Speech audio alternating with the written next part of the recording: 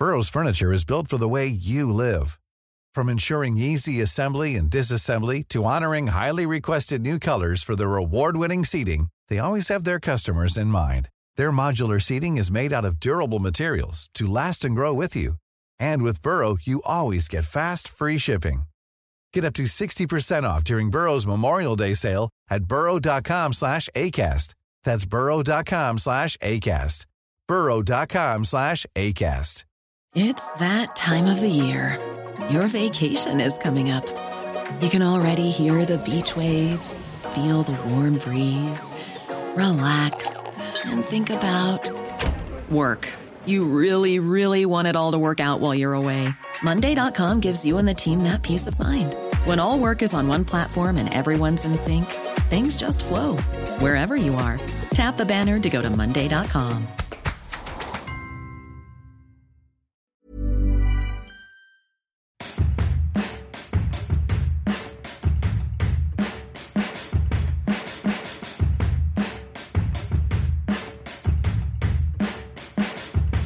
Hello and welcome to the Roker Report Exiles podcast in association with Hawks Breweries.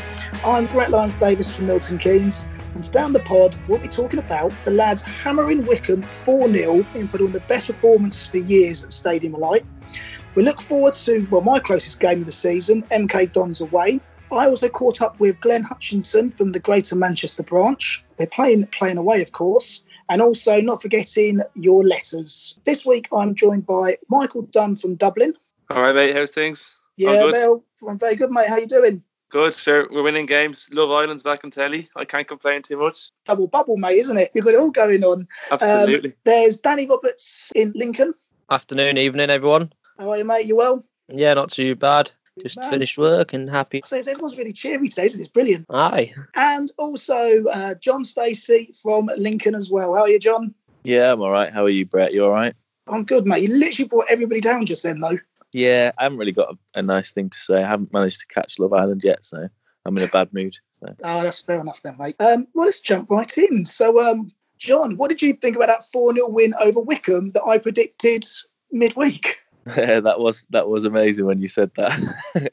Tongue-in-cheek sarcasm. Oh, when we batter them 4-0 and then it come true. It was lovely. Not going to even try and be sarcastic and say it was a poor game. It was lovely to watch. It was brilliant. I don't know where to start, really. There was lots of nice positives. I think the formation seems to be starting to gain momentum, start to feel more comfortable with the players. The fitness has definitely improved, as we've all sort of seen and commented on. I think quite a lot of people are aware that that's definitely improved. One thing I noticed this Saturday I thought that was brilliant was not so much on the left but on the right for sure. You had Jordan Willis banging forward and sort of helping out with Luca Nine and whoever else was sort of out on the wing, and he was actually a big part in Hume's goal. And he gets a lot of criticism, Willis, for I guess things he does, things he can't do, things he can do sometimes, but he's got a player in him. He definitely seemed on Saturday like he's relishing it. My favourite thing of the day has got to be Charlie Wyke's performance, though. I know he's a bit like Marmite for a lot of people, but I've been somewhat of a Charlie Wyke fan, I suppose, even when he's been playing badly, because I think you see things in players and you see that what they're trying to do and what they've been told to do. And certainly the fitness thing is paying off with him, like being fully fit. He was all over the place on Saturday. He was holding the ball up pretty well. He's bringing people into play. I think he works really well with those people around him. So those sort of like, I guess those two number 10s, that Gooch and Maguire have been sort of playing like. He's always got someone buzzing around him and he's always able to lay a ball off. So, yeah, I think for me, the biggest thing was Charlie Wyke's performance, and he deserved to get a goal based on his performance plus his previous sort of 1, 2, 3 maybe performances over the last few games. So yeah, all in all, really positive. Nothing bad to say, really. So Michael, I'll pass to you, because I see my last pod was just in November, and at the time we both kind of agreed, and actually Danny was on there as well, where at the time we should give Parkinson more time, give him the January window, and then December happened, and I think almost unanimously everyone's opinions changed completely, and that Parkinson should go. And as you rightly said, we've all let humble pie. He has turned it around. Hopefully, it will continue. But for yourself, what do you think's changed? Have you got can you put your finger on what's been different now to 4 weeks ago? Definitely, first thing first. Humble pie being eaten all around, especially with me. If you looked at my tweets on Twitter in December, I was absolutely Parkinson out. I'd say probably the most important thing has been consistency of starting 11. For probably the first time in a good while. We've been able to put the same team out quite frequently. Obviously, the fitness of Gooch coming back into the team is a big plus. I, for one, I think on this pod before, have said I wasn't a massive Gooch fan, but another bit of humble pie I've had. His performances have been really important over the last few games, especially with Hume down the left. As John said, Charlie Wyke is in good form at the moment. But I think consistency of selection, you're also seeing the likes of Ozturk, who's probably going under the radar a little bit, is come on quite a lot. I think the tree at the back suits him. But I think Parkinson's really been fortunate to have his best 11 out on the pitch on a consistent basis. But I do worry, though, I think maybe to a certain extent, not trying to bring the mood down, but this window is definitely going to be really important for strength and depth. I mean, he's probably got us back to where we should be, which is in the top 6 at least. But maybe in certain areas of the pitch, we definitely need some reinforcements. We got Lafferty in through the week, which was a good signing. But I think on a short-term basis, he'll get us a few goals before the end of the season. Definitely the wing backs, we need some help, because obviously Hume is probably in the form of his life at the moment. He's probably on course for Player of the Year. I think he has been anyway. And O'Nien obviously isn't really a right back, and McLaughlin behind him isn't a good choice. But if we want to push on now and keep playing the way we are, I think with a consistent 11, we probably need a couple of reinforcements. But yeah, sorry, I went off the point a little bit there.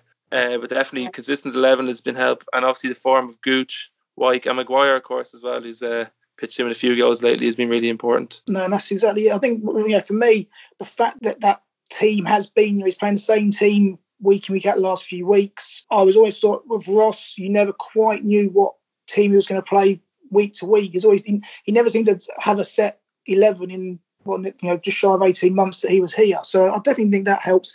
And I agree 100% with you about Gooch. Now, I actually do. I've always said on here before that I like him. I think he puts a real shift in, and he seems to have found the right position. I think he's not a winger, but behind Charlie Wyke, he's so energetic. He makes his dart, makes his moves. I think he's been absolutely great, and I think he's been really missed when he was injured. Danny, I'll pass over to you, obviously, to give you the opportunity to sort of speak about the weekend. So Parkinson has turned it around. What are your thoughts on it all? I kind of echo what Michael and Wayne say. I mean, John, I kind of... You're an idiot. You got rid of your spag bowl there, mate. There was something came out. It wasn't quite the right name. Right. Should we actually interrupt Danny just for a moment and let's tell everyone the inside joke, or should we just carry on? What? Which one? The spag bowl hairball or the Wayne Rooney situation? Well, or both. Yeah, let's do both. So before the podcast started, Danny choked on a spag ball hairball, which was hilariously funny. And John's, I wasn't say it to later, but John's got a story about he played with an international footballer. John, do you want to tell us more? Not really, no. Just when I played sort of young ages, I believe, and not many other people believe, that I played against the young Wayne Rooney, but it was a long time ago. So yeah, believe it if you want. I don't really care if you do or you don't. And if this stays in, fair enough. But I don't know. It's such a strange joke to make, I think. But private jokes are always funny. They're always funny to one person, eh? Exactly. This sort of bullying tactic. and long may it rain. Right, sorry, Danny. So where were you then, mate? So you're echoing Michael and Wayne. So I think I agree to a point that we've finally got a settled 11. I don't think under Jack Ross we ever had that kind of consistency. We never knew who would start. We never knew who our best 11 was. It was always, it could be this option, it could be this option. With Parkinson, we've actually got a set of formation, a style, and an 11 on the team sheet that we know, or we hope, is going to play. I could pull out the same kind of players what Michael and John have stated so far, but I want to kind of pinpoint Max Power in particular. He's kind of really became the leader of the team recently, and you can just see that on the pitch. I don't know if he's just putting his shots up high and a little bit trying to be cat-and-mold, but I've really noticed it in recent weeks that he's making a great effort for everyone to be together, clap the fans, and to be fair, his performances have been really good. Him and Dobson in the middle, they're covering the full-backs, they're getting the ball. We're not doing stupid things. I'm not seeing Max Power trying to be Steven Gerrard each week. He's kind of playing it smart, playing it across the floor, and I just don't know how it's happened. We've become a solid, fluid team overnight, and I can't believe that going to the Blackpool and Bolton games that I will be saying this, 3-4 weeks later, that Sunderland are back in the playoff spots and looking very, very good. Just to come in there, I think you hit the nail on the head there, though, with saying that I don't really think it is overnight. I think like since the Blackpool and Bolton game, I think it's gradually got there. Like I started, people will disagree with me, but I started to see what you've just been describing there with Max Power and Dobson and kind of everything that we've been talking about. I started to see it coming through in earlier games, where we weren't getting, 4-0s and 3-1s, what have you. So I think I know it's obviously like it is quite dramatic. We just won 4-0, but I think it was coming, and I kind of felt like I was inside timidly, quietly. I was kind of knowing it was going to happen. I don't know whether knowing it's going to happen, hoping it was going to happen, praying. But, yeah, literally, and it was more a case of I didn't really want to stick my neck out and say this is getting better when we weren't doing perfect and we weren't doing great and we were letting goals in still, etc. But I did feel like things were getting better. I just hope now, based on what Danny's saying and what I've just stuck my neck out and said, that the next few games it continues and we're doing as well as we are, or we even get better, and we start sort of absolutely demolishing all the teams we come up against, which is what everybody's been expecting us to do for a long time, I think. I think just sorry, I was just saying, I was thinking about this as well. The way we're playing under the system that Parkinson wants to play with the 3 at the back and the wing backs in League One, it's really hard to play against where the fitness levels were shown. It's so intense, it's in your face. You could see it for the penalty we got. The Wycombe defenders didn't know what to do, and you can even see the way that Sheffield United play that way as well. And they're going into the Championship and they were destroying teams, and then they're going into the Premier League and destroying teams. Like I think for one of our goals on Saturday, wasn't it Willis who was up the right wing and he put a ball across the other side, and then Verhume finished it off. I mean, it's just so intense. It's in your face. It's really aggressive football, and it's really, you won't see many teams in the League One that will play like this. And you could see Premier League teams can't do it when Sheffield United are playing that way either. Like, yeah, I saw that the other week actually. Now you've said that, it reminded me, like Sheffield United, they do that still now. Like you had O'Connell and even John Egan, who used to play for us, when he plays for them, bombing forward, like almost kind of like a second wing back. So yeah, it's definitely maybe Parkley just been watching Chris Wilder and watching Sheffield United, and he's trying to pick up some tips. But can I just put another point in actually? All our attacking play came down from the right hand side on Saturday, and a lot of people have been saying, Hume and Gooch, that kind of combination down the left, has been really the key. Well, one of the plus points of our performances recently, but it was just beautiful triangle play on Saturday. It was Maguire, it was White was kind of pulling over then, you had 09, and then you even had obviously Willis overlapping what you were just saying. And it's just interesting that how Lincoln were kind of doubling up on Denver Hume last week and trying to phase him out of the game, that you can do that, but Sunderland are going to take you down the right hand side as well and just play as good. So that's just really exciting to know that we have both wings where we can actually do something, can do damage. Yeah, I doubted that when we played Lincoln, actually, because I'll echo that. Like I saw it all coming with Hume, and I doubted that. And I looked like he disappeared all the way through the Lincoln game. I doubted that we had a right wing at all. And then, like you say, the Wycombe game, Hume's probably been involved a third of the time that Anion and everybody that was hanging around on the right hand side was involved. So yeah, it's definitely enthusing to see that we've got 2 wings worth of players now. No, it does make a nice change, especially on Saturday. We could have been about 6-0 up at half time. It was really, really good to watch. But that's obviously speaking about like the wings and the positions at the moment, and Michael did touch upon it himself. Is obviously now we're in the transfer window. We've brought in Kyle Lafferty so far. That's the only sort of person we have brought in. I think we're all quite happy as of the first 11, so I'm not going to sort of be critical of anything on that. But I think the squad itself definitely needs strengthening. But which positions are you sort of concerned that we've not got the cover for? John, I'll let you sort of carry on with that one then, mate. Yeah, I think the obvious one's left back and right back. But if I go with left back, I'll let other people talk about the right back. I think purely, look, Hume's good and he's playing well, and he's got sort of stats and skills in his locker at the moment, and he's showing his abilities that he has, cutting in, etc. I just think he has been inconsistent. He might not be inconsistent going forward, but he has been inconsistent. And he's a young lad. You know, I know we harp on about him being young, and he's actually 23, 24, whatever. But he hasn't got much first team experience regardless of the level. So yeah, I do think we need a backup left back. Losing De Bock, I know De Bock was pretty much like a nothing player, and it wasn't really worth having him in the squad in the first place. But we haven't really got anyone there should Hume get injured. You know, would you stick Joel Lynch on the left as the only natural left-footed player, or would you do kind of a Jack Ross favourite and just stick Luke O'Nien out there because Luke O'Nien can play in every position ever? So yeah, I think for me, my priority would be left back and right back, but fairly obvious why we need a right back. So yeah, left back for me. Danny, for yourself, what's your sort of thoughts on it? I think the right back is obviously a dead set.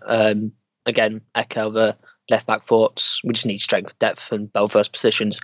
I personally would say I'd want a first choice right back or right wing back. Someone with real good pace, athleticism, who can just bomb forward and just be that attacking outlet on the right hand side. Because end of the day, the left wing back and the right wing back are basically wingers for us at the moment. I know Barnsley are trying to sell that Cavert. I don't know if I said it right, but someone like that mould who's fast, big, and probably better attacking than he is defending to come in, and then you really open up Luke O'Nien a little bit. And it's a shame because with Luke, then you'll probably get pushed to the bench. But what a player you can have on the bench who can play attacking midfield, left back, right back, centre midfield. I think he could probably play up front, and that really adds that kind of strength and depth even more. We definitely need another centre midfielder. I know Parkinson's been talking about Robson, saying he wants to have a look at him, and if he does go back to Grimsby or whoever else, then he needs to bring in another one just because we're going to be light there. I think that has to be the right player.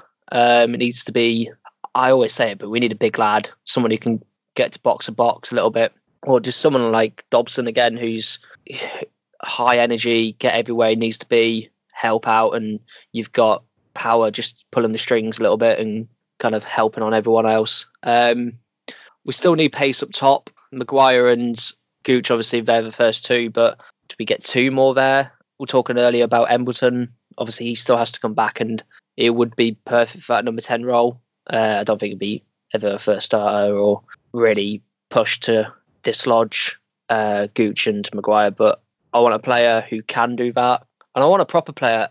They keep on talking about, I can't say his name, Sorelmo from Bristol. I kind of wish we went for someone a bit better or more established, like that Knockbacker at Wolves. He's back on loan. I don't think Coventry can even afford him, so he's a genuine option. Liam Boyce up top, that'd be good. Maybe another one. So I'll pass it on to Michael. So Michael, Danny's pretty much gone through the whole team then. Is there any positions left? Or?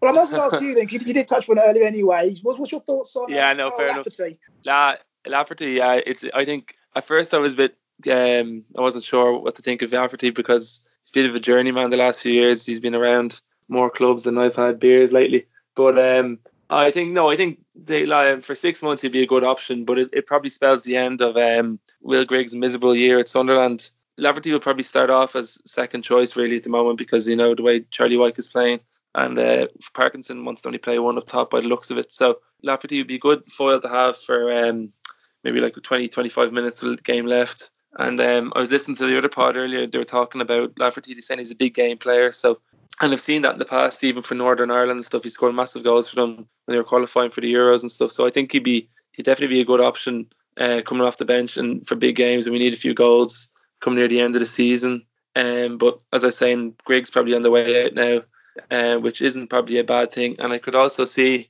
just add on about players you might need. I could see maybe McNulty leaving as well. I was reading there's a couple of clubs sniffing at him, and I wouldn't be surprised if we cut his loan spell short, and maybe Parkinson will look for maybe a different option up top. Maybe Liam Boyce, I don't know. We could go for him or someone maybe a bit more pace up top, just as a different option. Because if you have Wyke and Lafferty as kind of the target man, it might be good to have someone a bit more pace. I could see McNulty leaving on loan or leaving to go on loan for someone else, and Greg as well. But the thing about Greg is like who will afford his wages as well, and I think his reputation is more or less in tatters maybe over the last year as well. But yeah, I agree with all the other positions. Maybe another striker as well on top of that. No, I agree up front though. It'd be good to have options. So it's not just. I know Parkinson likes a certain style, but if that's not working, we do need a plan B. So no, I do agree with that. Can I just chuck something in at the end of this? So just thinking about what Danny was saying. Say we get a right back as priority, frees up Luke O'Nien a little bit. What's everyone's thoughts on him being the third choice centre midfielder or third choice number 10, or even fitting in there where we're light on backup sort of options? Because obviously he's played in both of them. He was originally a centre midfielder, but there's lots of kind of inconsistency there. So if we get a decent right back, we all love Luke O'Nien, but he's not really a right back. What are we going to do with him? I think he's the victim of his own versatility nearly, isn't he? Because he kind of reminds you of John O'Shea when he's at Man United. He plays in every position. He's great for a manager, but I think eventually O'Nien's going to have to find a position where he can nail down as his own. But I actually genuinely think he's a really good right wing back. Yeah, I agree. And I would probably stick him until the end of the season as our first choice wing back. But I don't know how happy he is in that position, or if Parkinson wants to keep him in that position. I'm not sure. In this system, especially on Saturday, and I don't know whether it's a little bit of a one-off, but in this system, he really seems to thrive. When he's getting the ball and he's having a lot of action down the wing. Like there was times, and I don't know if there's like a heat map to show it or something, but there was definitely times where I was like, "Who's that on the edge of the 18-yard box on the left-hand side there?" He ended up sort of running forward, like in a number 10 position and helping out. When making up the numbers and stuff. And I was just looking at it, I was just thinking, he's getting more involved than I've ever seen him. And he's like arguably on one of the most sort of like outside positions. It's almost like harking back to yesteryear, when you used to have like wingers that, you used to call them inside left, inside right and everything. They get involved in all sort of action down the middle. So I don't know. I kind of agree. I think maybe he is the first choice, and actually we're looking at a backup, and maybe you're bringing a young lad as a right wing back who's got a bit of pace. But then if that's the case, and we're not going to focus on a first choice right wing back, echoing what Danny says, the priority then moves to a backup centre midfielder or a backup number 10 or somebody that is going to fill those holes, because any of those sort of four get injured, Maguire, Gooch, Dobson and Power, what have we got on the bench? Ledbetter. So we're a bit stumped. That is one place that definitely needs to be replaced, is Ledbetter's on the bench. Anyone on the bench put in, please. Well, moving on though, when we played Lincoln a couple of months ago away, John very kindly volunteered to do a guide to Lincoln for us, obviously letting everyone know where to go, where to drink and so forth. It was truly epic as well. It was really good. Well, it was, John, and because of that, that's what I thought. Well, I'm going to have to try and top it and do my own good guide good luck to topping it. Keynes. Good luck. I know I'm literally up. I'm heading towards a fail no matter what, because yours was so spectacular. But no, Milton Keynes on Saturday for us. Now, to be fair, Milton Keynes is unfairly known as Concrete City. Is actually a really nice place to live. And I'm going to give you a little fun facts just to start though first. The Milton Keynes has 22 million trees and shrubs, around 100 for every resident. It also has 180 miles of bridleways, footpaths and cycle tracks. Unfortunately, if you're driving to Milton Keynes to go to the game on Saturday, you're going to go to the worst part of Milton Keynes. You're going to go to the match and then you're going to go home. I think Milton Keynes is rubbish. You'll miss out on all them shrubs. All those shrubs, mate. We've got 100 each. Oh, wow. 100 shrubs so I go outside and I can count my 100. It sounds like you've done some research here, Brett. Mate, Google can be your friend. So it's not just like you lot who can cheat on playing away. Well, we all know someone like Niall who loves Google, don't we? So I could do my facts as well. But no, the Dons they've got a really, really nice stadium. It is fantastic, but it is in a retail park. So if you fancy your Nando's or your TGI Fridays or a trip to the cinema, IKEA or Primark, it's perfect. For a pre-match pint, it isn't the best. Now there is a pub nearby called the Inn on the Lake. Now, just to warn you, they get a bit funny sometimes with away fans. So big groups probably won't get in. If it's just a couple of you, there'll probably be no problems. What a lot of people do, if you're driving into Milton Keynes, you probably have the best off heading to Fenny Stratford, which is about a 20-minute walk to the ground, or head towards Central Milton Keynes, where there's loads of decent pubs, Wetherspoons. There's the big one there that is the main away fans kind of meeting point. There's things like Brew Dogs, All Bar Ones there. Don't bother going to Bletchley Town Centre. Don't do it. Save yourself the time. If you do fancy a nice cheaper drink in nice little towns, Newport Pagnell, where I actually do live, just on the edge of Milton Keynes, and Stony Stratford, really, really good towns for a drink. Loads of pubs. Go down there. There's some really good places to go. And then if, however, you're getting down, you are driving down and you need to park, there is parking at the ground. It's £7. You've got to book for it. Don't park at Asda. It's £2. It's £2. It's for 2 hours only. There's a massive Asda next door. Don't park in there. You'll get fined £60. Best of the loads of industrial sites around the ground. Parking there. Most of the businesses, if any, charge. Parking in the businesses nearby. Do not park in the Asda. If you're staying, and why would you not want to? You can see all those bridleways. Do some indoor skiing and skydiving. So yeah. That's my very quick roundup to Milton Keynes. If you didn't need any tips there, find me on Twitter, MK_Macklem. I'll tell you exactly where to park. John, probably wasn't as good as yours, mate, but I didn't drone on for about an hour. Yeah, that was excellent, Brett. Bravo. It's fantastic. Right, coming up next, I have just been speaking for this pod to Glenn Hutchinson from the Greater Manchester branch. This is what he had to say. So we've had, in recent weeks, the North American branch on, we've had the Australian branch on, and today I'm actually speaking to the Greater Manchester branch. So as I say, we want to be speaking to more and more branches, not just around the world, but in the UK as well, because I want to hear your guys' stories. So today I'm with Glenn Hutchinson, who runs the Greater Manchester branch. Glenn, how you doing? I'm fine, thanks, Brett. Yeah, how are you? Yeah, I'm very well, thank you. I'm not too sure if I'm sort of saying Happy New Year to people still. It's that awkward mid-January where New Year seems a long time ago. Yeah, you've been back to work a week or so it does seem a long time ago, and it's quite easy just to get back into routine, yeah. That's exactly it. And I suppose at the moment you're in very high spirits after Saturday's game. Yeah, Saturday was very encouraging. Sort of leading up in December, there's some really poor performances we watched in December, and I think Boxing Day seemed to be a turning point. Boxing Day 0-0 against Bolton was just very flat. Our branch, it's a 12-hour day for us to go to home games, so making that journey back, it was quite difficult. But then going to Doncaster was a fantastic first half. Away at Fleetwood, we should have got it. We're robbed by a referee's decision. We should have won it 3-1 with the chances that we had.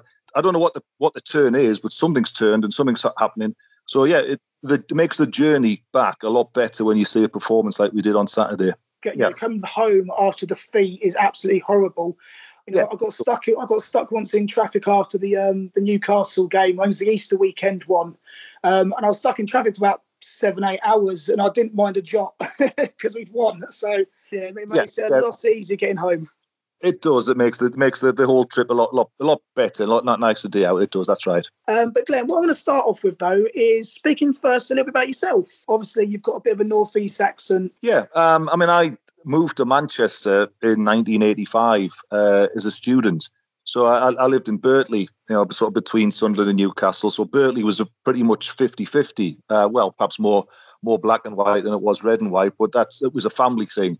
So at 18-year-old, I left the Northeast, came to Manchester as a student and met the missus down here. And I've just stayed in the Manchester area ever since. And that's pretty similar to a lot of sort of branch members. They're either exiles like myself, or you're the second generation exiles. Family moved down because of work in the Northeast. Or, some people just choose Sunderland, and we're not going to turn them away as branch members. That's a team that they want to choose and they want to come and watch games with us. That's absolutely fine. But yeah, I've lived here more years in Manchester than I'd have in the Northeast now. So 30 odd years I've lived down here. So for yourself, as you mentioned about sort of travelling back to home games, how many games do you sort of get to a season? Well, as a branch, we put on a coach for every home game. Well, every home game on a Saturday or Sunday, we will guarantee to put that on. If it's a midweek game, obviously because of work commitments, people struggle, and we have to sort of canvass how many people will we get. Now, for the game against Doncaster coming up on the Friday night, we just didn't get enough people to run that coach. We had one booked for the Saturday, we've had to cancel it. But with home games, we'll tend to do 15, 16 home games on the coach, and then away games. We tend to select our away games because if we're doing a 12-hour day return for every other week for a home game, we're not sort of travelling down to Portsmouth or down to Southend for putting a coach on. So we tend to just do quite local ones. So far this season, we've had coaches to Accrington, Lincoln, Doncaster and Fleetwood. We've got one booked for Tranmere. We've got quite a few people fancy Tranmere 2 weeks tomorrow. And then beyond that, we'll probably look at Coventry, Blackpool, Burton, Rotherham. So, we get about 7 or 8. In a season, we normally get about 7 or 8 coach trips to away games, and the majority of home games as well. Oh, that's fantastic. That's great going. So for yourself, what was your actual, because obviously you run it. So are you just, I know we mentioned beforehand there was you and some other guys as well. And it's not all down to me. There's a sort of 3 of us who do all the work for it. The Greater Manchester branch first was founded in 1997. So we've been going 22 years now. And it was set up by a guy called Dave Bowman. Dave Bowman set it up. It was the season we got relegated in '97 down at Wimbledon. And he said, there was 13,000 Sunderland fans there that night. And he said he looked around at all the sort of different flags, and there was flags from all over the place there. So he decided, I said, coming from Greater Manchester, which has got a big conurbation area, he says we should be able to get enough to set up a branch there. So he set it up going in 1997, and he ran the branch for a good period of time. I only sort of got on board probably, I think around about 2005, 2006. I just sort of going with the branch, just travelling to games with them, helped out with a bit of sort of doing a bit of treasurer role. But then in 2013, when the club appointed Paolo Di Canio, Dave, he wouldn't mind me saying this, he'd now spoken to him earlier today, and Dave, like a lot of people from the northeast, he's quite a staunch socialist, and he fell out with the club when they appointed Di Canio, and he says, I don't want anything to do with it.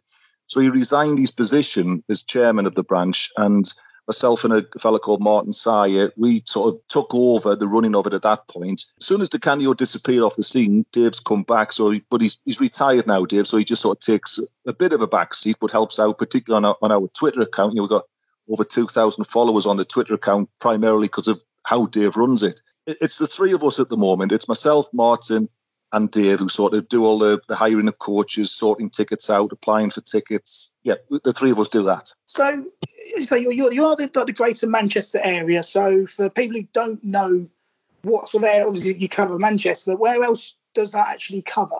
Greater Manchester is sort of it covers Salford, it covers Prestwich.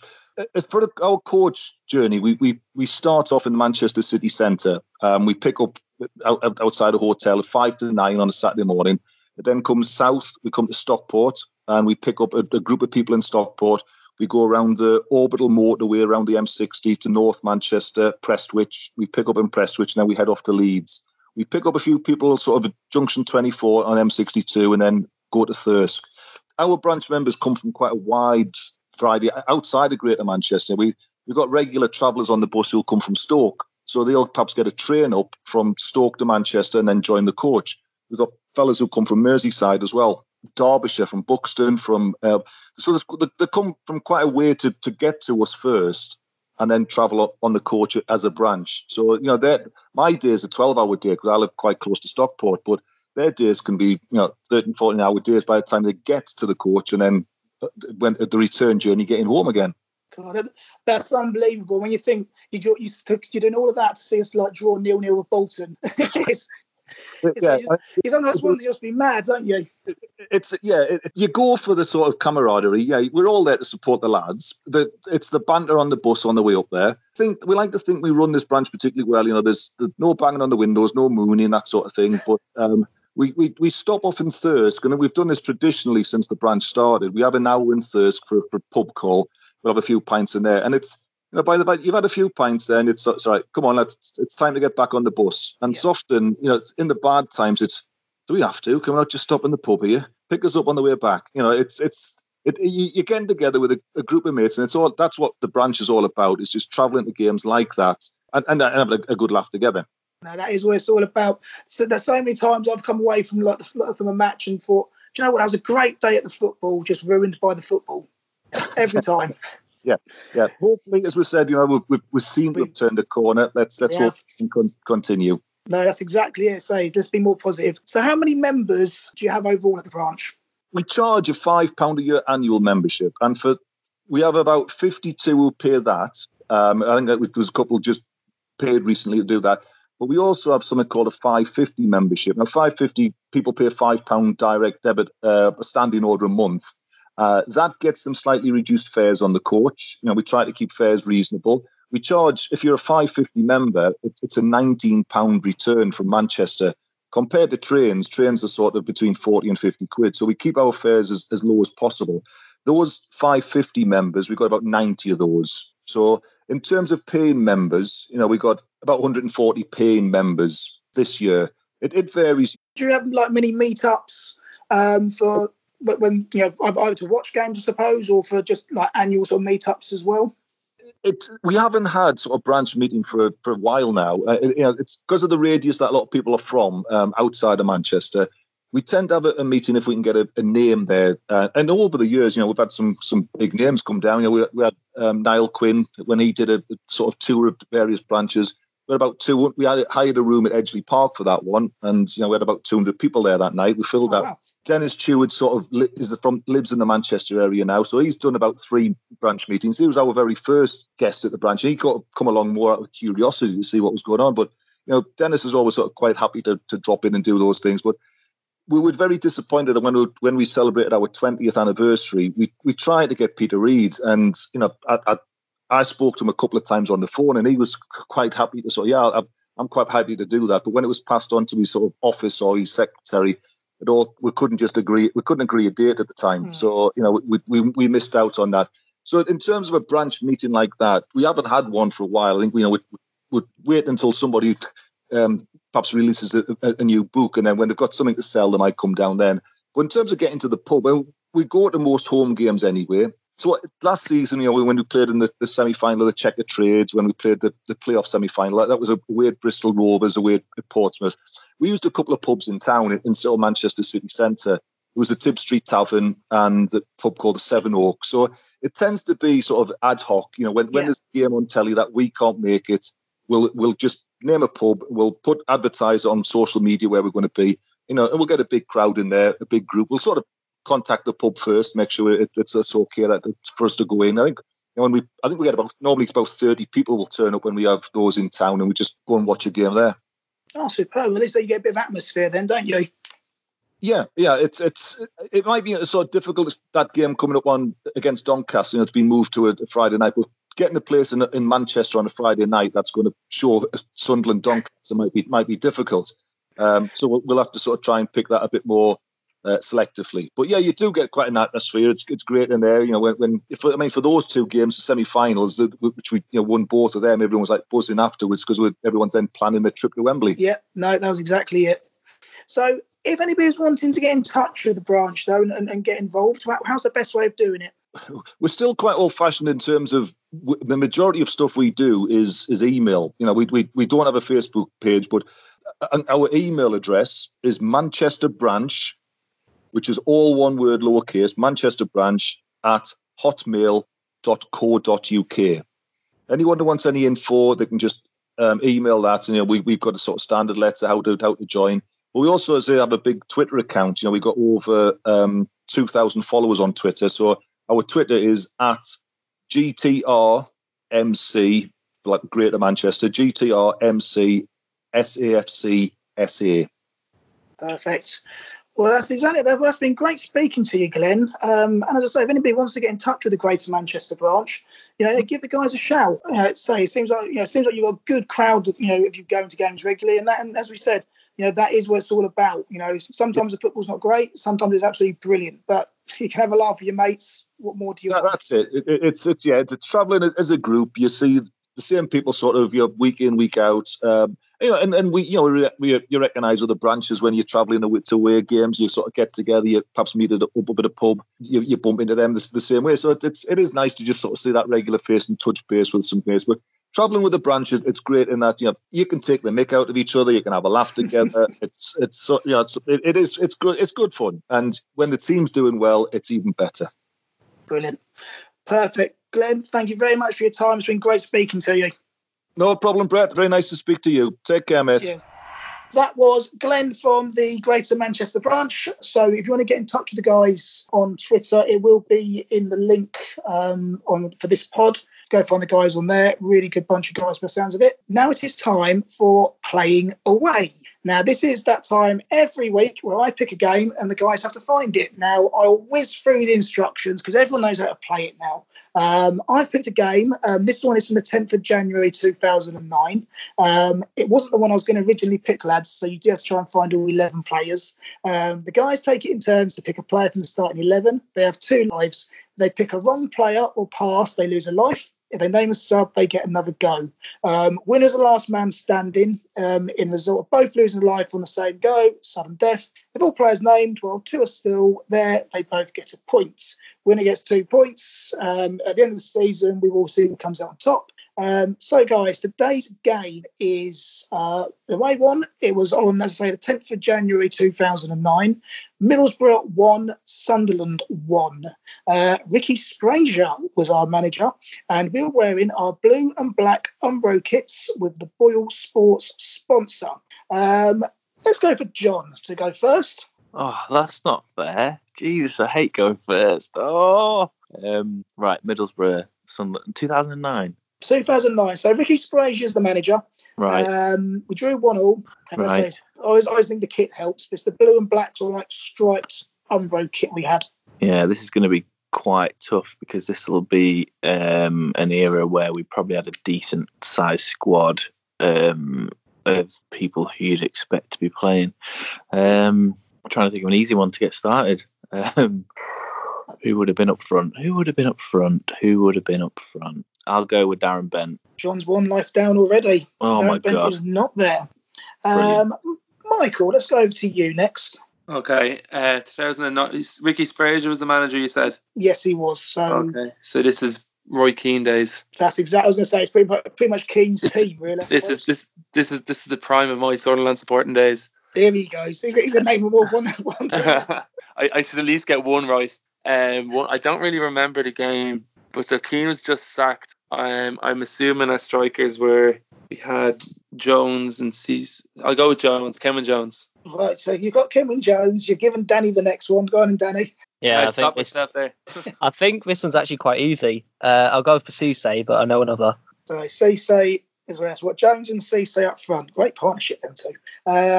Right, John, you either get one or you're out, mate. Brilliant. We've had no one actually fall without getting any right, have we? No Thanks for pressure, that. mate. Thanks for that.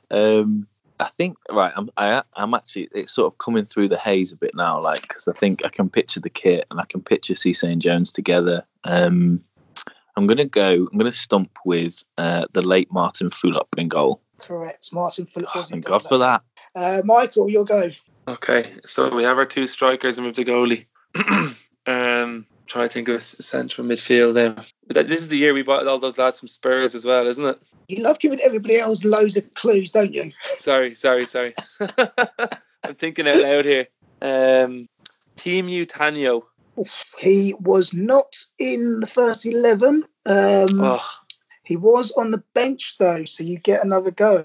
Tanyo. Okay, well I'll go with one of the. I'll go with Malbronk. Seriously, you went. Yeah, we signed those Spurs players. The first one that comes to mind is Tino Tanyo and not Steve Malbronk. I was trying to think outside the box. Steve Malbronk's in the team. Danny, you'll go. Steve Malbronk was my one. This is not going to go well. Cisse, Jones were at top, so that's the strikers done. Wingers, defenders. You can pass. No, it's not cheap. Let's not pass. We'll give you ours then. Go on then. I'm going to go for one. It might not be. Oh, actually, no. Tottenham. Chimbonda. There you go. Yeah. I was not going to say him. So Pascal Chimbonda's in Sorry. the team. John, still got that life gone though. Who's next? Oh, Jesus, this is scary. I'm literally I actually thought this would be a lot easier. This one, to be fair.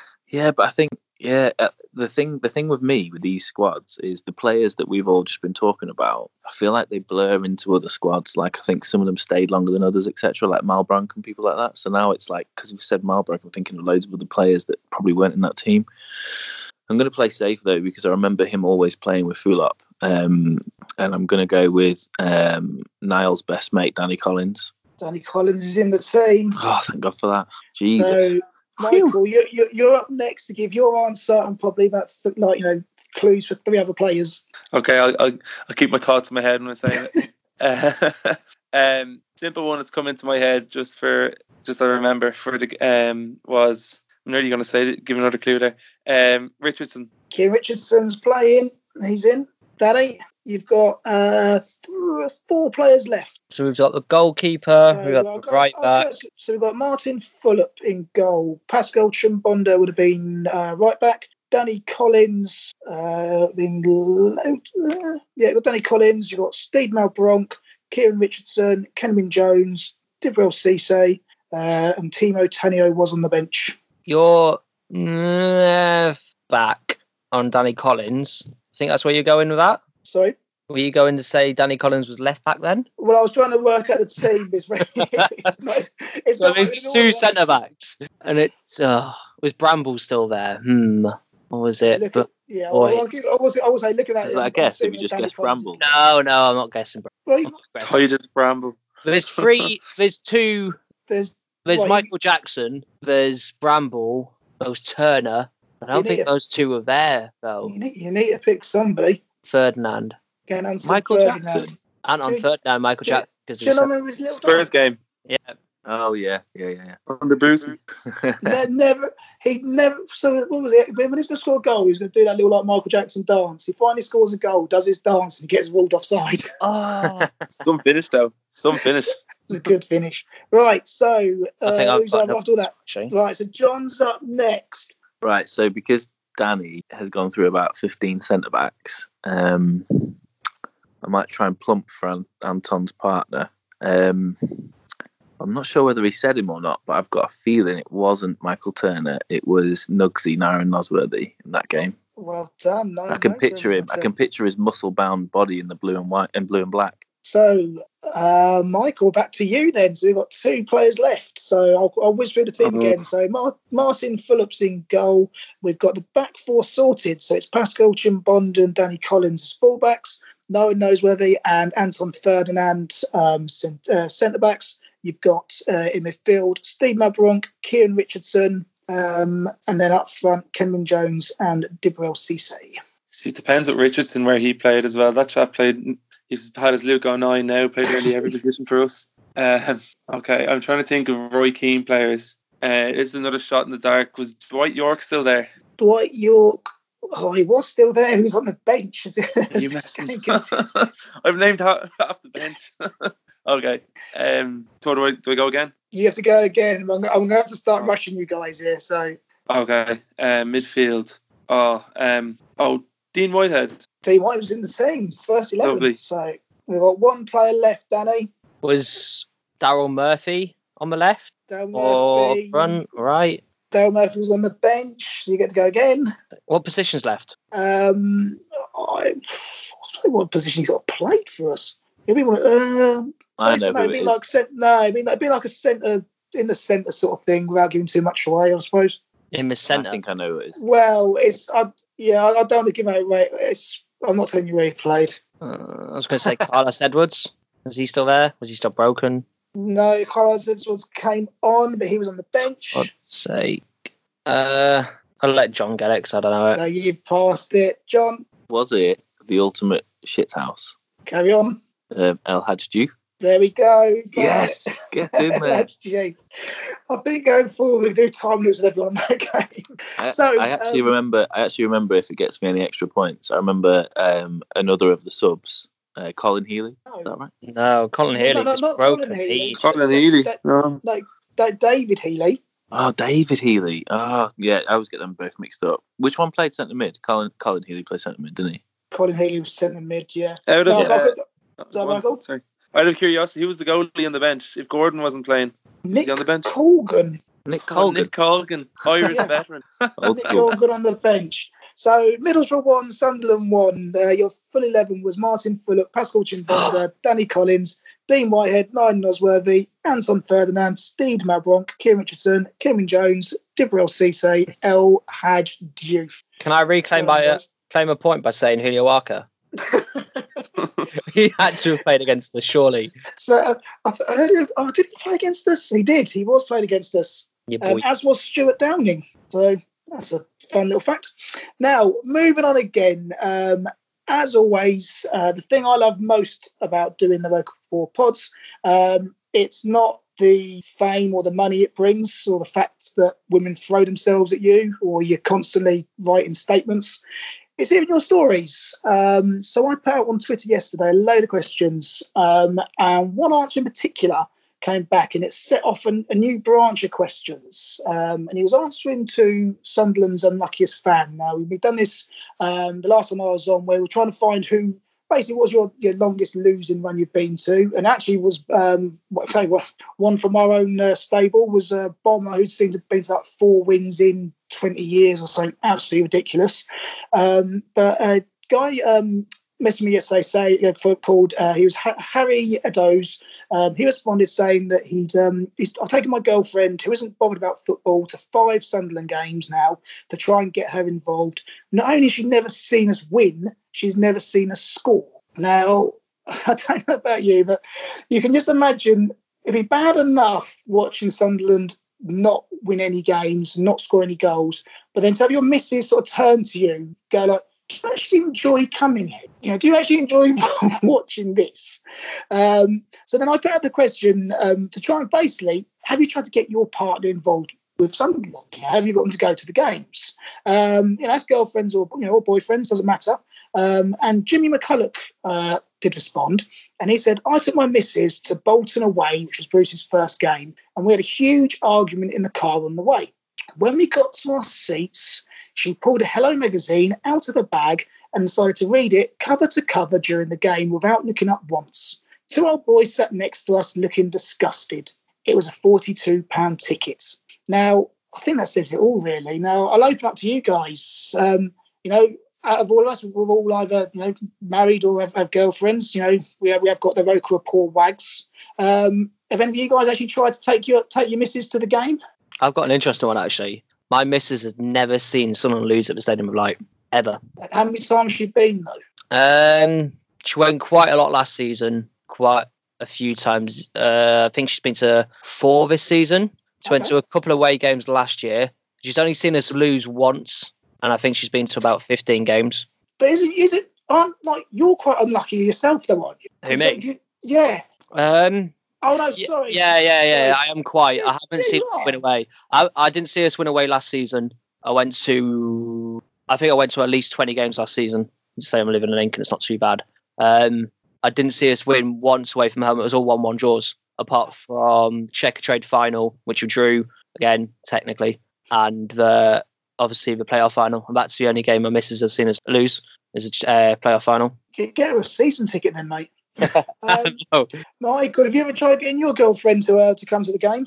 My girlfriend, she brought me last year to Coventry away in the Ricoh Arena, but she got tickets for the home end. I don't think she really understood the home and away segregation. Oh, so we were sitting in the home end anyway. But I remember Cattermole scored at the start of the second half. I nearly jumped up. She dragged me down straight away, and she's like, "I don't think you're allowed cheering here." I was like, "I know," but I couldn't help myself. But no, that's the only time she came with me. In fairness, she brought it as a birthday present. I think she kind of felt bad for me for spending all my money going over there and not seeing many wins in the last few years. So yeah, that was the only experience I've had. Fair play to her. Well, actually, my missus went for a little while to games. We went when this was years ago when we had Darren Bent up front for us. We beat Arsenal 1-0.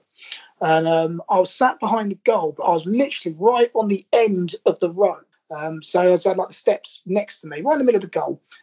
We scored in the second half. It was a really good game, actually. We scored. He went running off towards the corner flag. And I don't know what overcome me, but I kind of leapt down the stairs and went running towards the corner flag. Now, I think, I've got back to my seat afterwards, and she's like just laughing her head off. And I said, "What's the matter?" She said, "I fell on the floor." I was like, what do you mean? He said, well, when he scored, everyone jumped up, and the guy next to her, like, not accidentally, sort of like nudged into her. She thought I was still standing there, but I'd, run 50 metres in about 7 seconds, and she literally fell on the floor and started running downstairs. So, she wasn't too pleased with me about that. That was my little story of bringing my wife to the football. The last one I did get was a quite nice one, actually. Is this going back to the Roker Park days from Alan Blackburn? He sent a message saying he used to actually take a little 4-legged stool into Roker Park for my girlfriend to stand on under my coat. It worked a treat. There's no way she would have gone otherwise, unless Willie Morgan was playing for Man United. Good days. So there's one for you. If you've got any funny stories or anything else, get in touch with us. Go on the Roker Report Pod Twitter. I'm always asking questions out there. So, I say more of your unlucky, if you're the luckiest or unluckiest fan, like Michael was just then in the wrong ends. Nightmare away journeys, games postponed, just strange and funny things you've heard, seen at the match. Just get in touch with us. We'd love to hear from you. And if you've got any branch news you want us to read out, or come on the branch yourselves, just like the Greater Manchester branch did today. But that is it for us this week, chaps. Been another fun one. John, Michael, Danny, thank you all for being with us. Thank you for having us. Thanks, Brett. See you later. And I'll speak to you all soon. Take care now. Cheers. Danny's going to make me sick. It's gone. Tired of having some humble pie. Okay, I've been filling up on that.